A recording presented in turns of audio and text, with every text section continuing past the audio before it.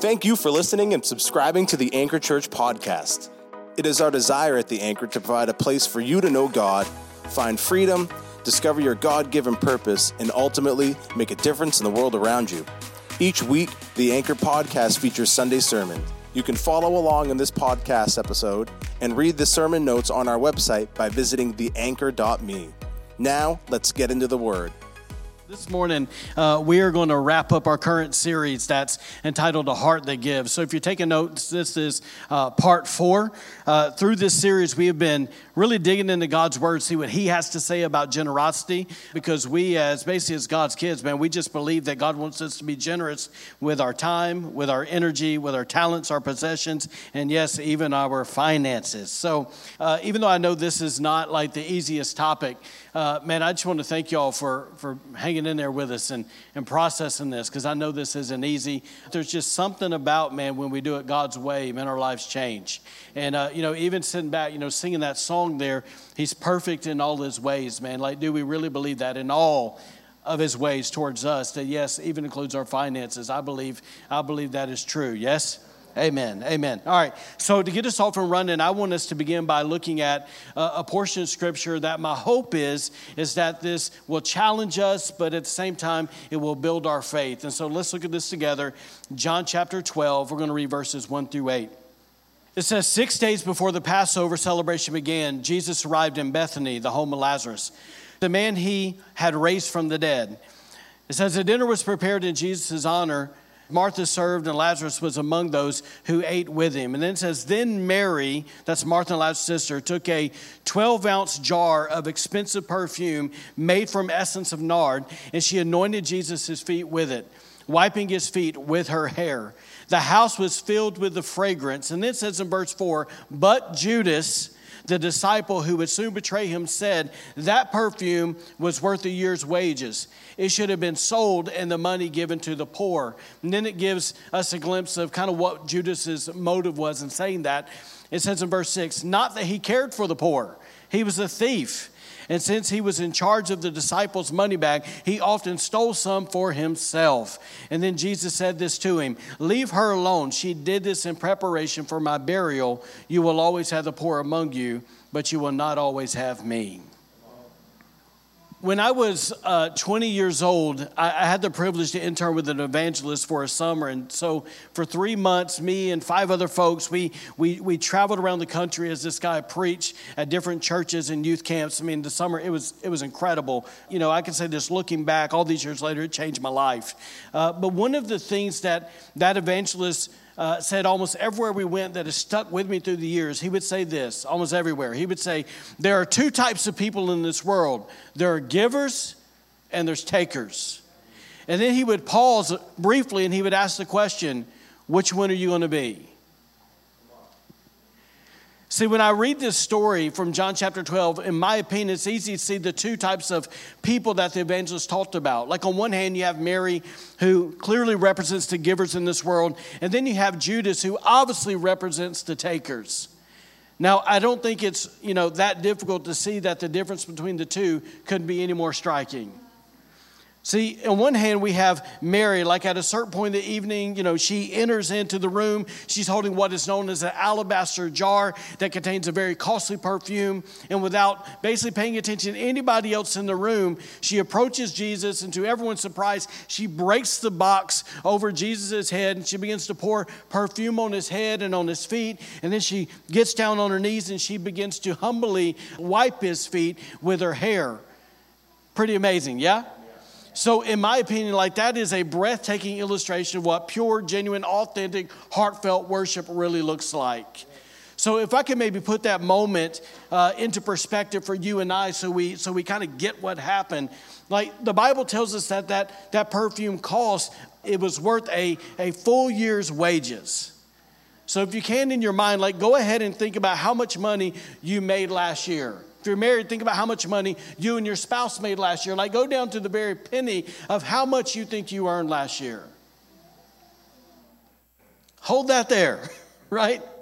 Now imagine giving all of that amount, whatever it is, away in a moment just because you love Jesus. Like, that's what she did. She was willing to give everything she had in order to bless him. It's what some people would call an extravagant gift of love. Now, I believe some of the synonyms of generosity not only describe who Mary was, but also think they depict, really who every giver is. Let me show them to you really quick. These are synonyms for generosity: big-hearted, unselfish, charitable, benevolent, kind, sympathetic, compassionate, hospitable, extravagant, good-hearted, and probably my favorite, open-handed. Now, I think it's interesting that Webster's dictionary actually uses the word as a synonym to describe a generous person. It uses the word Samaritan. It's in reference to, obviously, the Good Samaritan, Luke chapter 10. Once again, they're using that to describe a generous person. But here's what blows my mind, guys, is while this amazing scene of worship, of extravagant love is taking place, like, you got Judas just standing there. Like, he's got a front row seat as Mary expresses her love to Jesus. And to understand from Judas's standpoint, that's not just some random dude. Like this is the very man that's taught him, loved him, accepted him, trusted him for years. Like, this is the guy that literally that Judas watched display like so many acts of kindness. He saw that guy perform miracle after miracle after miracle after miracle. And he was even there when Peter said, "Thou art the Son of the living God." So he knew that is God in the flesh. Yet in that moment, all that Judas could think about was this, is how what she was doing wasn't benefiting him. See, he sees this moment of perfume being poured out, soaking into the ground, however you want to look at it. Basically, he saw that as a missed opportunity, because why couldn't she sell it and put the money in the bag? Why? Because he had access to the bag. He knew, if I can get it there, I can steal it, right? So it's because of this, I believe, some of the antonyms of generosity not only describe who Judas is, but every taker in the world. Let's look at them. Selfish, cheap, petty, frugal. You didn't know that wasn't a compliment, did you? Stingy, small-hearted, miserly, uncharitable, hoggish. That sounds so southern to me. Begrudging, coveting, envious, resentful, and my favorite, tight or closed-fisted. Once again, what's interesting here is Webster's dictionary actually uses the word mercenary to describe a person who isn't generous. And the reason is because a mercenary always has a what's in it for me attitude. That's the heart of a taker. What is in this for me? So once again, here's this woman pouring her love out on Jesus, and this guy is just still sitting back after 3 years or whatever it was, is what's in it for me? Like, what a vast difference between the Marys and the Judases, the givers and the takers, right? Like, once again, the givers, here they are, man. They have a right heart posture, the right mindset, and they have a clear revelation of who Jesus is and who they are called to be in him. Therefore, they're generous and they're open-handed. But on the other hand, you got takers who have a wrong heart posture, a wrong mindset, and clearly they lack a true revelation of who Jesus is and who they are called to be in him and through him. Therefore, they are stingy and they're close-fisted. Now, when I look at this story, there's something I find really interesting, because if your brain works like mine, I always want to know, well, why did Mary give such an extravagant gift to Jesus? Like, I want to know the why. And I believe the answer is this, is if you back up actually from John chapter 12, go back a chapter to John chapter 11, we find out why. Like, I don't know if you're familiar with John chapter 11, if you remember what happened there, but that's where Jesus actually raised Mary and Martha's brother Lazarus from the dead. And see, I believe that in response of what happened, of that miracle taking place, of what Jesus did for her brother and what he did for her family, I think Mary chose to give her best gift of gratitude, her best gift of love, her best gift of worship in return to him. In other words, she said, he did that for me, man. What's the best thing I can do for him? It's this. Now, as I say that, once again, I want to make this really practical to you and I realize that more than likely, nobody in the room has probably ever had a brother that died and sat in a tomb for 4 days and, started rotting, and then Jesus walked up and said, Lazarus, come out, right? Like, I get that, okay? But I want to encourage us to remember this, is that if you're here today and you say that you love Jesus, if you say that you are born again, if you say that you are a Christian, then spiritually speaking, my friend, you are the one that's been risen from the dead. See, that's why Paul said this in Ephesians chapter 2. He said this. He said, but God is so rich in mercy, and he loved us so much that even though we were dead because of our sins, y'all remember those days, right? It says he gave us life when he raised Christ from the dead. Verse 6, for he raised us up from the dead along with Christ and seated us with him in heavenly places. Like, hallelujah. So in light of that verse, can I just suggest to you, I think, I'm crazy enough to believe that just because you and I are born again, that we should have the same heart posture that Mary had. Because she gave us an example, like, man, we need to see that generosity flows from a grateful heart. And if you are born again in this place, you should be very, very, very grateful. Let me give you another example of this. Luke chapter 19. I'm going to go fast here. Obviously, Jesus is entering Jericho as he's walking through the town. There was this man named Zacchaeus, and the Bible says that he was a chief tax collector. We could put the words, he was the chief taker of the city, because this dude took from everybody so much so he became the richest fellow in town, right? Because he knew Jesus was coming. He tried to take a look, but we know the story. He was short, and so he couldn't see over the crowd, so he decided to climb a sycamore tree beside the road. As Jesus was walking by, Jesus looked up in the tree, called him by name, and told him to come down and said, hey, today I'm coming to your house. And then it says that Zacchaeus quickly climbed down the tree, and he took Jesus to his house with excitement and joy. Now, I want you to watch what happened after this man had an encounter with Jesus. It says in verse 8, Zacchaeus stood before the Lord, and he said this. Y'all help me out. He said, I will what? Yeah. Come on, one more time. I will what? Yeah. I will give half my wealth to the poor. And if I have cheated people on their taxes, I will do what? Yeah. I will give them back 4 times as much.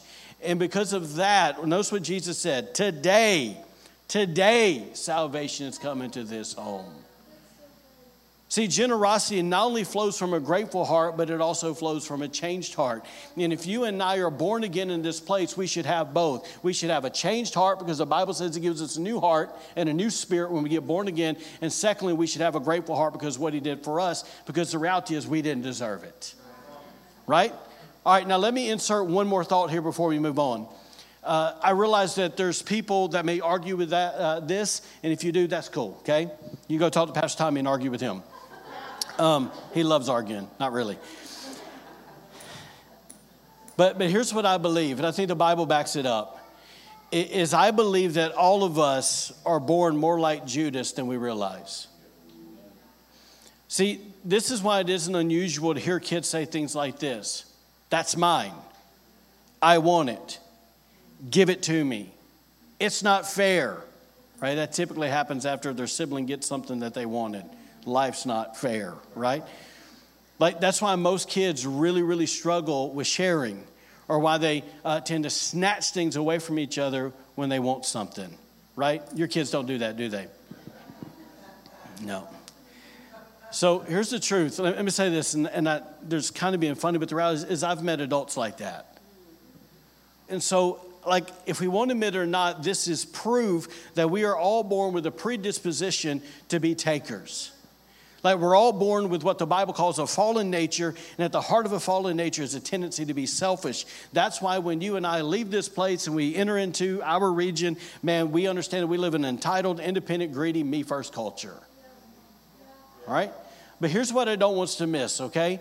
Is that even though we are born with a taker's heart, according to the Bible, the moment that you and I say yes to Jesus, like Zacchaeus, the Holy Spirit begins to transform our hearts, right, from being a taker to being a giver. It's called the sanctification process that we all go through. Now, obviously, the process will go as quick as we allow him to take it, right?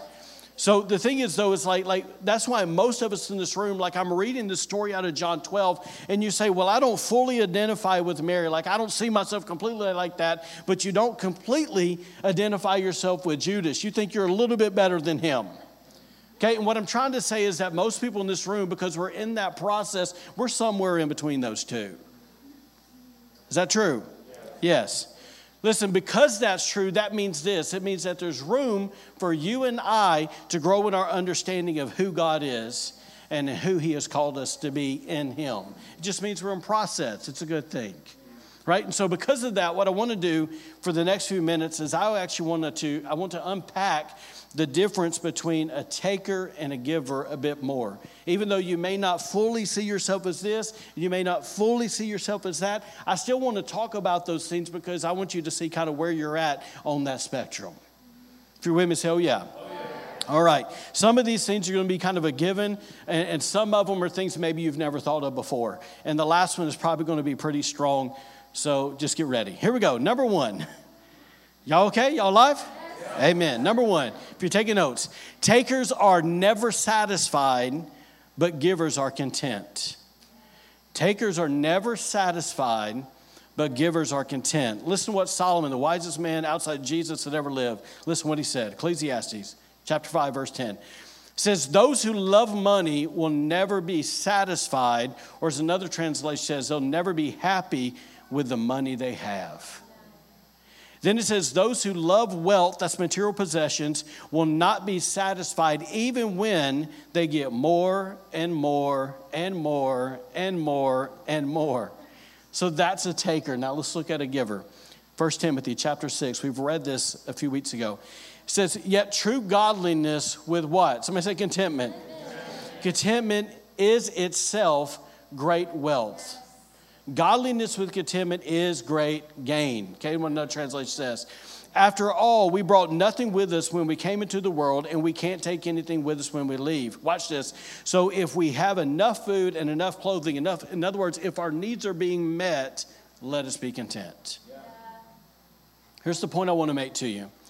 Is that if we are never satisfied, if you and I are never content, if we're never happy with the things that the Lord has already given us, how in the world are we ever going to become generous people?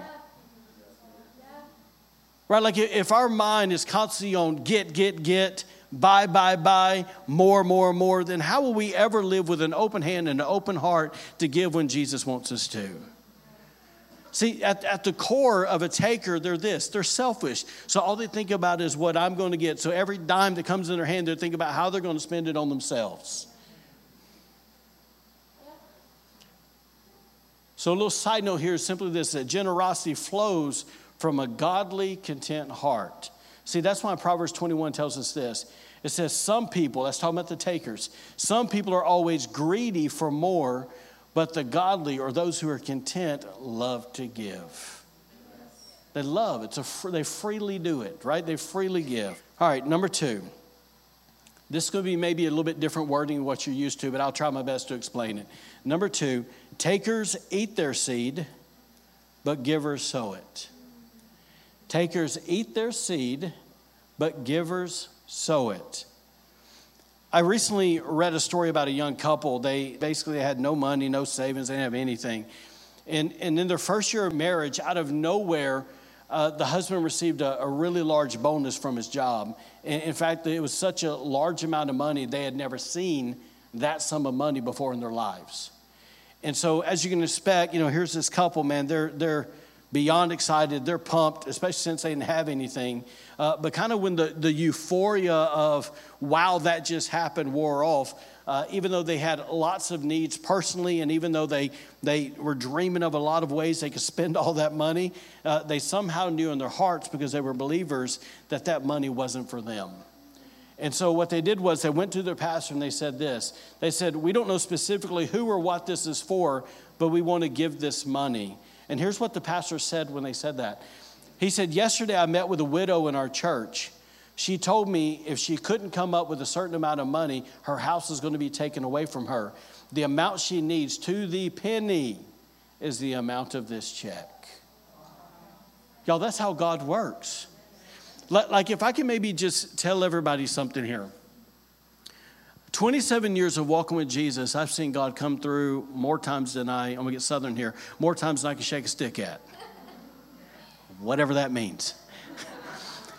I've seen him come through again and again and again, but I want you to know something today. Every miracle that I've experienced in 27 years, it's always come from another person or through another person. Always. Like I have never, ever, I've never found a pot of gold within the rainbow. I've never found a tree with money on it. Like literally, it has always been God speaking to someone, them obeying, and them giving us something. That's how the kingdom works. Now let me show you some pretty cool promises from God here, okay? In fact, if you can just jot this down, if you want to go read a chapter in the Bible, 2 Corinthians chapter 9. Like read it and get it in you. Read it until it gets in you. 2 Corinthians chapter 9. Let me show you this promise from God. It says, it is God who gives seed. In context, the whole chapter is about money. So that's what the seed is. It is God who gives money to the man or the woman for what purpose? To plant, to give, to sow, right? And then it says this, he also gives the bread to eat. What does that mean? It means he gives you what you need to meet your needs. And then it says this, it says, then we know he will give more seed to plant and make it grow so you will have more to give away. What's he saying? He's saying if you plant it, he multiplies it. And then it says in verse 11, it says, God will give you enough so you can always, somebody say always, so you can always give to others. So going back to that story, like when that couple received that large check, man, they had the opportunity to ignore that holy nudge, right? And they could have just went and did whatever they wanted to and spent all the money on themselves. But according to what we just read, man, if they did that, they would have eaten the seed that God gave them to give. Like we do realize the purpose of seed, you plant it and it produces something, right? And so if I have a bucket full of corn seeds and I eat them all versus planting them, what kind of harvest am I going to get? This is pretty simple, right? But here's what's so cool about this couple. Rather than being takers, they decided as the Lord led them to give that money away, and it became the answer to someone else's prayer. Because they planted that seed, because watch it, according to what we just read, because they planted that seed, it allowed God to have the opportunity to fulfill his promise, which was what? To multiply their seed. So they sowed it into someone else's life. And what happens is, according to what we just read, is when that seed is planted, guess what? It returns something to us, right? And that something may be bread that meets our needs. But guess what? If we keep sowing, there's going to be times where God gives us more seed so we can continue to give it away. It's why I said this. If you can get it in your hand and through your hand, he'll keep putting it in your hand. Right? See, there's this undeniable principle that a lot of people in church are uncomfortable with. But it starts, I think it's Genesis 8, I believe. And it goes all the way through the Bible. You see it with the widow of Zarephath. You see it with the boy that gave Jesus the fish and bread. Like there's example after example after example after example in the Bible. And it's called this, seed time and harvest. What you plant will produce a harvest. Amen? See, that's why Paul said this. Look at, basically rewind a few verses to verse 6. He said, remember this, remember this. Whoever sows sparingly will also reap sparingly. And whoever sows generously will also reap generously. See, I spent a part of my life living on a farm. And here's what I know, man. If you go out there and you plant, whatever, a little 10 by 10, versus if you go plant basically a football-sized field, what's going to produce more harvest? The place you put more seed. It's really simple, right? So to understand that what we're reading today, man, it's a promise from God. It's not from Quentin. It's not from a church, not from a denomination. It is from God himself that he said this, man, I promise you, if you sow, you will reap. Yes. But we have to understand on the flip side, guess what? There's an equal promise that if we don't sow, we won't reap. It's just as true. Yes. That was a good place to say amen. So this is the good news in all this because, we sang about the Father a while ago. Like we got to understand that he's a good God, right? And that he actually wants to prosper us.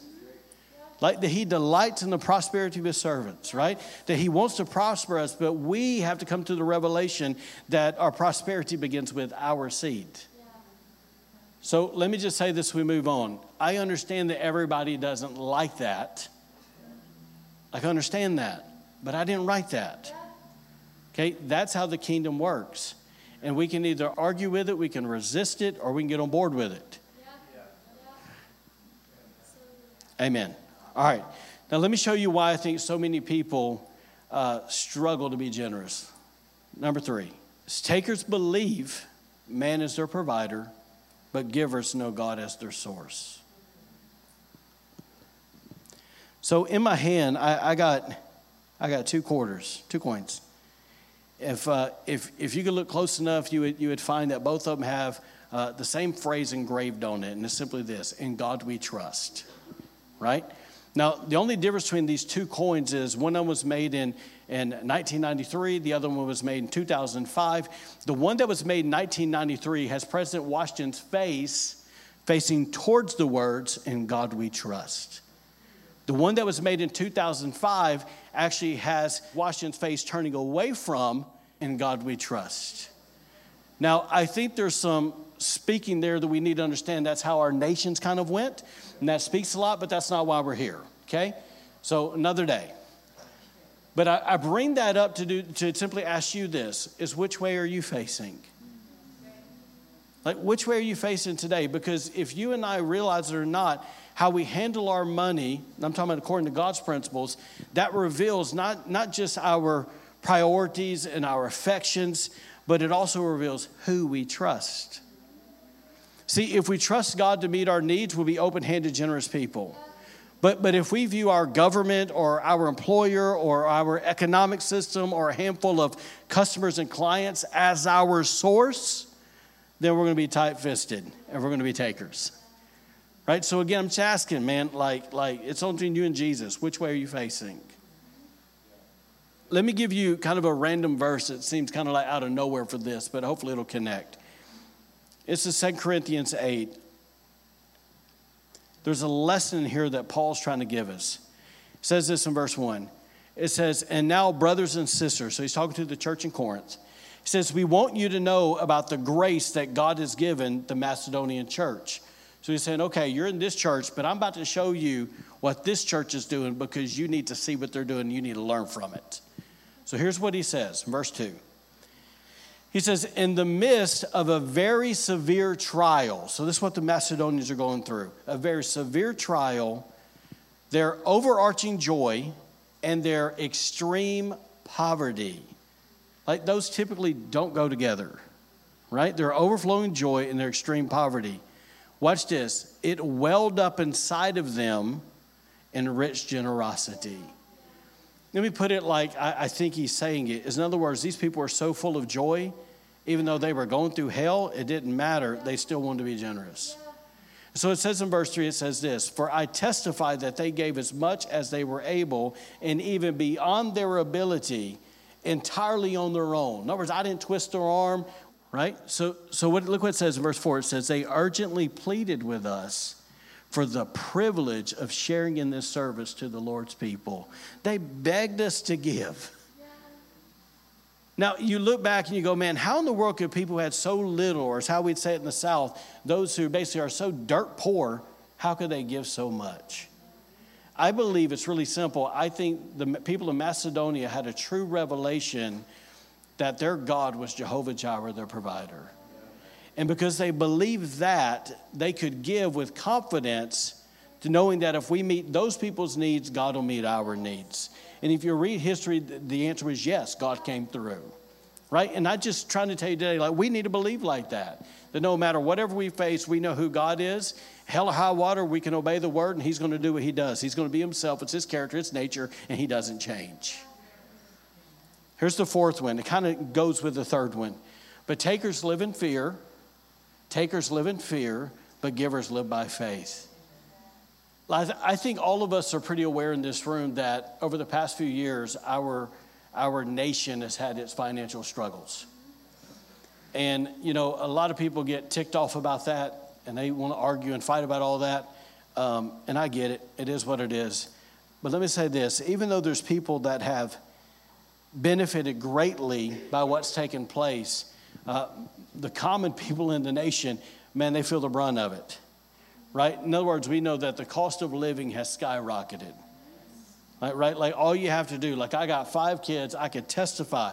All you have to do is go to Walmart, go to Hannaford, go to Shaw's, right? Whatever used to be a certain amount that filled up that basket, it don't work anymore, right? So I think it's like this change in the economy has not only made people, like a lot of people, angry, but it's also causing deeper level a lot of stress, a lot of worry, a lot of anxiety, and really, if I could just coin it, a lot of fear in a whole bunch of people. And that's not just people in the world, that's even people in the church, right? And that fear has caused a lot of people to choose to, who used to be open-handed, to be closed-fisted, right? Because fear's got them. Now, I want to remind you today, if you're like, man, if you're struggling and wrestling with all that, once again, arguing and fighting is not going to change it, but where you look and the promise you connect to will change it. So let me show you a verse here. Once again, we're in 2 Corinthians 9, verse 8. It says, and God is able, get that, God is able. Didn't say the government, didn't say your client, didn't say your friend. And God is able to bless you abundantly so that what? In all things, at all times, having all that you need, you will abound. You'll be in abundance in every good work. The Amplified Bible reads this way. It says that God will bless us with every favor and earthly blessing so that under every circumstance, regardless of the need, he will take care of us. So much so that not only will our needs be met, but we'll have enough to be a blessing to others. That's kingdom. So the point is this, is man, it's like God's people, when times get tough, they may get tougher. I don't know. But the reality is however tough they get, we can't shrink back in fear. We need to step forward in faith because we believe God. Amen. See, I've met so many people over the years, they say this. They say, well, when I make more money, I'll start to give. I'll give when I have enough. I'll give when I'm out of debt. I'll give when my bank account reaches X amount of dollars. And this may seem like such a weird way of looking at it, but that's almost like a single guy saying this, well, I'm going to get married when I become the perfect husband. Good luck, Jack. As the ladies can testify. Right? And it's like, or it's like a woman saying, you know what? Well, I'm going to have kids when I know that I'm the perfect mom. It's impossible. So my point is, if I can reel that in, is every time I've heard somebody say, I will give when, those people typically don't ever give. Unless Jesus really steps in, they don't normally give. And the reason is, it's because even though more money comes, they either go get themselves in more debt or they just start spending more, and so they don't have, right? It requires a heart change. So, but I want you to know that, like, man, if we're gonna be kingdom people, then we got to just know that, man, that, like, once again, like, we got to do what God said to do to the best of our ability, and then we leave the rest up to him. Like, let me give you a promise that we in the church quote in the wrong places all the time. I think it's applicable, but we still quote in the wrong places. It's this: the Bible says that he'll never leave you nor forsake you. And I think most time, like, people don't even know the context of that verse. If you go read the verse, it actually says, do not be covetous, be content. Why? Because he'll never leave you nor forsake you. In context, it is talking about money. That God is saying, when you do it his way, don't worry, I won't leave you in that. If you do it my way, I'll take care of you. Amen. Let me give you a personal story here, if I can. Just trying to show you, man, fear can grab you. Okay, it's this point of this is when we came to the church about 8.5 years ago, and I don't want to go into a bunch of details, but the truth is, when we got here, the financial situation of this church was in a really bad situation, and there was a certain person who, you know, in all honesty, if he wasn't here, the doors wouldn't have been opened. Like, this guy was carrying the church. And so from a really good heart, because he's a believer and he's a giver, he would come to me on a consistent basis and he would say, hey, Quentin, look, you need to remember to take time and you need to talk about the importance of giving and you need to take an offering. You need to make sure you do that. And so he'd tell me that again and again and again and again. But what he didn't know, you know, we're going to meetings and I'm looking at the bottom line and I'm not seeing that thing shift. But he kept saying that to me, and I kept trying my best. And y'all know I don't really like talking about money. So I felt awkward, and it probably was awkward to hear it and all that stuff, right? But even though I didn't say anything to anyone, the following months what started happening that pressure inside started to build so much that I started having nightmares where I would see myself, in this spot, and then I would wake up, and the thing in my head is that you forgot to take the offering. And that sounds so silly, but literally would pop out of bed, sweating, my heart pounding, and fear like all over me, right?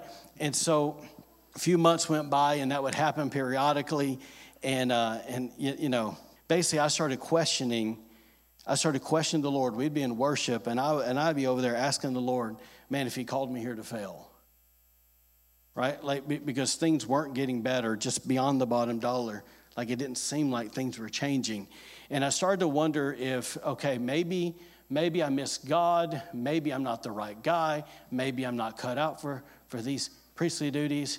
And, maybe I need to resign so the church can get somebody in here better. And I just need to call my old pastor up and just say, hey, man, you still have a job for me? Like maybe I just need to go back to North Carolina. So that was kind of the spot I was in, like a dark cloud over me. And one Sunday morning, Jennifer led a song, and they had been wanting to do it for a while. And I wasn't really for the song, and I finally said, yeah, you can do it, whatever. So they did the song, and I was sitting over here, and they started singing the lyrics. And the Lord began to speak to me, and He said this. He said, Quentin, I haven't called you here to fail. And He just said these simple words, I got your back. And how many of you guys know Jesus can say something really brief, and it means something so deep? And I just started weeping. Like literally over there just crying. Everybody else is just, because they don't have a clue this is going on with me. My wife didn't even know, right?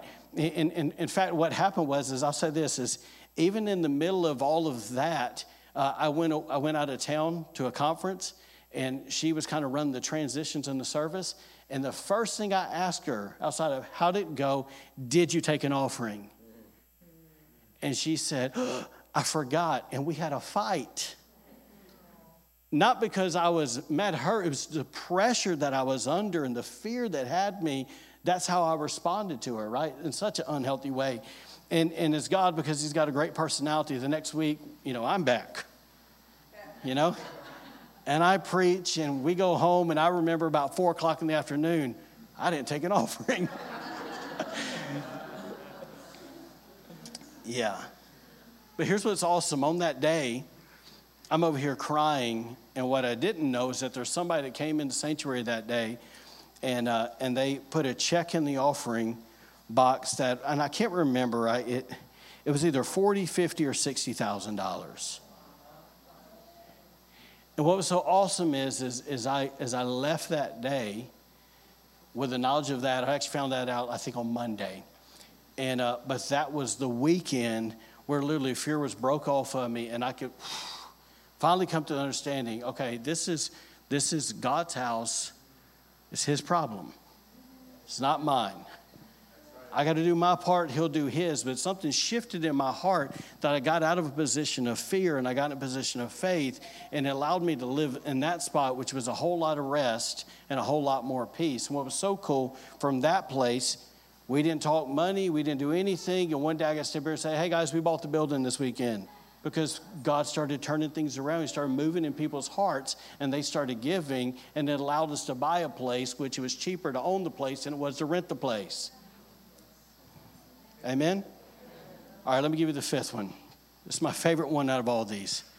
Takers act like owners, but givers act like stewards.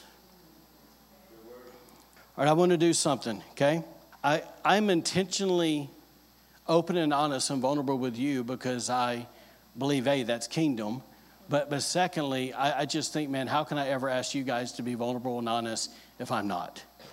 So I've been pretty honest with you throughout this series, okay? So I want to ask you guys to be honest with me. I think some people have today. I don't think everybody has, but it's okay. I appreciate the people's courage that were. If you're sitting here today and you're like, PQ, I kind of struggle with this generosity giving thing. Like, and I'm going to go ahead and say it, if you don't tithe, you don't give up, that's you. Okay, I'll say that. But if you're like, man, I struggle with blessing other people and I struggle with giving, man, if that's you, raise your hand, please. Awesome. Keep it up, please. Keep it up. Awesome. No, come here. All right, I'm going to give Noah $100 really quick, and I'm going to ask Noah to do me a favor. Hold that. So here's what I want you to do, man. I want you to just quietly in your heart ask the Lord who he wants you to give that money to, and I want you to walk in and give it to him and come back up here. Awesome. Laney, come up here. Watch this. Yeah, step here. All right, now I want you to do the same thing. I want you to ask the Lord, who do you want me to give this money to? And just give it to somebody, just who sticks out to you. Awesome. Come up. Stay up here, Laney. All right. Who's the Lord want you to give it to? All right. Cat, come up. Survey the room. Who do you want to give it to? Awesome. Stay there, Pat. It's yours. So I have a question for these guys. Y'all ready for my question? How easy was it to give away my money? Not hard. Was it difficult? No. Pretty easy? Pretty easy. Here's kind of one. It was pretty tension-free, and I hope it was kind of fun. Right? Because part of it is I want these guys to understand what the Bible says in Acts 20, verse 35. It's where Paul says, remember what Jesus said. It is more blessed to than to receive. See, 1 Chronicles 29:14. Let me give you one more verse, and I'll put a little bit more context on this. It's David talking. He says, but who am I and who are my people that we should be able to give as generously as this? He's like, man, I can't believe it that we've been able to be this giving. It says, everything comes from you, and we have given you only what comes from your hand. God, we have given back to you only what comes from you. We're just turning around and giving it to you. See, the point is this, is like, if we're going to become the cheerful givers that God has called us to be, then we need to shift our minds from ownership mentality to stewardship mentality, because the money that we have isn't our resources, it's his. And when we get a revelation of that, I believe that internal battle that we fight between being a giver and a taker, man, it just kind of goes away, and giving becomes easy and it becomes fun. Am I making sense? Now, let me give you some context, because several of y'all raised y'all's hands. Let me say this. 2 days ago, I was working on all this. And, basically what happened was I sat down and I wrote a bunch of things down. I thought takers of this, givers of this, and I had about 15 of them. And I just kind of pulled out the few that were really popping out to me. And I heard the Lord say that he wanted me to do what we just did. And I was like, Literally, I'm just being honest with you. I was like, that's my money. I was like, Lord, there's 3 services. Truth. And I was like, maybe I could do it this way, maybe that way. And then you ever had God talk to you and didn't like what he was saying? And so you're like, you're trying to find like, maybe I can do $50, maybe I can. I'm just being honest, right? And I thought, okay, I can tell Jen. I was like, no, that won't work. She'll tell me to do it. It's like, oh, right. So what happened was, man, I was trying to ignore the Lord for hours. And it kept coming up. And I thought, okay, well, if it's there tomorrow, it kept coming up. I was like, okay. And I finally, what I had to admit to myself is, Quentin, you got a problem. You have a problem being a giver when it's not convenient. And I was like, okay. And I finally had to say, okay, Lord, I'm in, God. We can do this. I can't preach this and not believe this and not practice it. I'm in, right? And so at that point, though, that angst that I had in my heart shifted. And this, I'm telling y'all, man, I've been preaching for a long time. I don't think I've ever felt as much peace as I felt yesterday at any point working on the sermon. And what happened was that peace moved from being frustrated, struggling, peace, and then I got excited. Because then it came this prayer. This is what I'm going to pray for all of us in this minute. Is I asked the Lord last night, Lord, I pray that when this happens, that thing on me is broken off of me. Can I tell y'all something pretty cool? Here's what's awesome. In the first service, we did that, right? And I didn't really know how we were going to do it. Okay, Lord, when we stop and we do, right? And a person got it, and they came to me after service, and they said this. They tried to give it back to me, and I said no. And but they said, I recently found out that there was this person that was in need, and so they said they felt like the Lord told them to give them the people $100. And the comment back to the Lord was, God, I don't have $100. But they gave anyways. And look what God did this morning. He gave it right back. I'm like, God, you're cool, right? Yeah. Amen. All right, last point. This is the kick in the teeth. Y'all ready? This is sobering. I'm not going to lie to you. Number 6, if you're taking notes. Takers act like the devil, but givers act like God. Takers act like the devil, but givers act like God.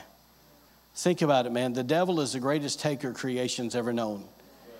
He was given a place of honor in heaven, but because of his pride, what did he try to do? He tried to take God's glory, and from that position of pride of doing that, it got him booted out of heaven. And biblically, man, ever since he was thrown down from heaven like lightning, he has tried his best to take from God's creation through stealing, killing, and destroying. He is the greatest taker ever, right? But on the other hand, we know that God's the greatest giver creation has ever known. In fact, the most well-known verse in the Bible for those who are saved or unsaved is what? John 3:16. For God so loved the world that he what? He gave, right? So it's this understanding that I think we can all agree that God, basically his generosity reaches beyond our ability to understand. Like he blesses us more than just giving us his son, but he continues to bless us daily in more ways than you and I could ever even count, right? And so there's this understanding that when you and I operate from a taker mentality, that we're actually walking in the opposite spirit of the one who saved us, right? But when we choose to be a giver, we become more like God than any other point of our lives. And the reason is because generosity requires love, right? Going back all the way to say, well, what was the transformation that happened? Remember what the Bible says. How does one know that they pass from life to death? Because they love the brethren. That's why immediately when you got saved, you begin to see people, and there's something that moved in your heart of compassion and mercy, and you actually wanted to bless other people. It was that process. Amen? Amen. So is there anybody in the room today that says, man, I need to be more of a giver than I am? Anybody with me? I'm lifting my hand. Okay? Amen. Can y'all stand to your feet? Let's pray. I hope this series has blessed you. I hope it's challenged you, and I hope it's built your faith, because it definitely has mine. Y'all survived. Yes. Amen. Let me pray for you really quick. Father, I thank you for every person that's here. God, I thank you that they themselves are a gift to the kingdom. Lord, I thank you, God, that you have given us such a generous church. God, there's so many generous people here, but Lord, we're asking, God, that you would continue to increase our ability to think like you and to act like you. Father, we pray today that any spots in us where there's still that taker mentality, Lord, we ask, God, that you would take the sword of the Spirit and you'd begin to kill that. And Lord, we pray that you would breathe your life into the pieces of us that have your heart and act like you, where we're actually givers. Lord, I pray, God, for us that we would be extravagant, outrageous givers. God, that we would be people that live with open hearts and open hands. God, I pray that we would understand that you, as God, you are our Jehovah Jireh and our provider, God, and we would understand today that your kingdom has a way of living. And Lord, help us be kingdom people. Lord, just help us be kingdom people. Lord, we ask these things in Jesus' name. Amen. Thank you for joining us today. Be sure to follow us on Facebook and Instagram for encouragement in your walk with God and to receive updates on events happening at The Anchor. Have a great week and God bless.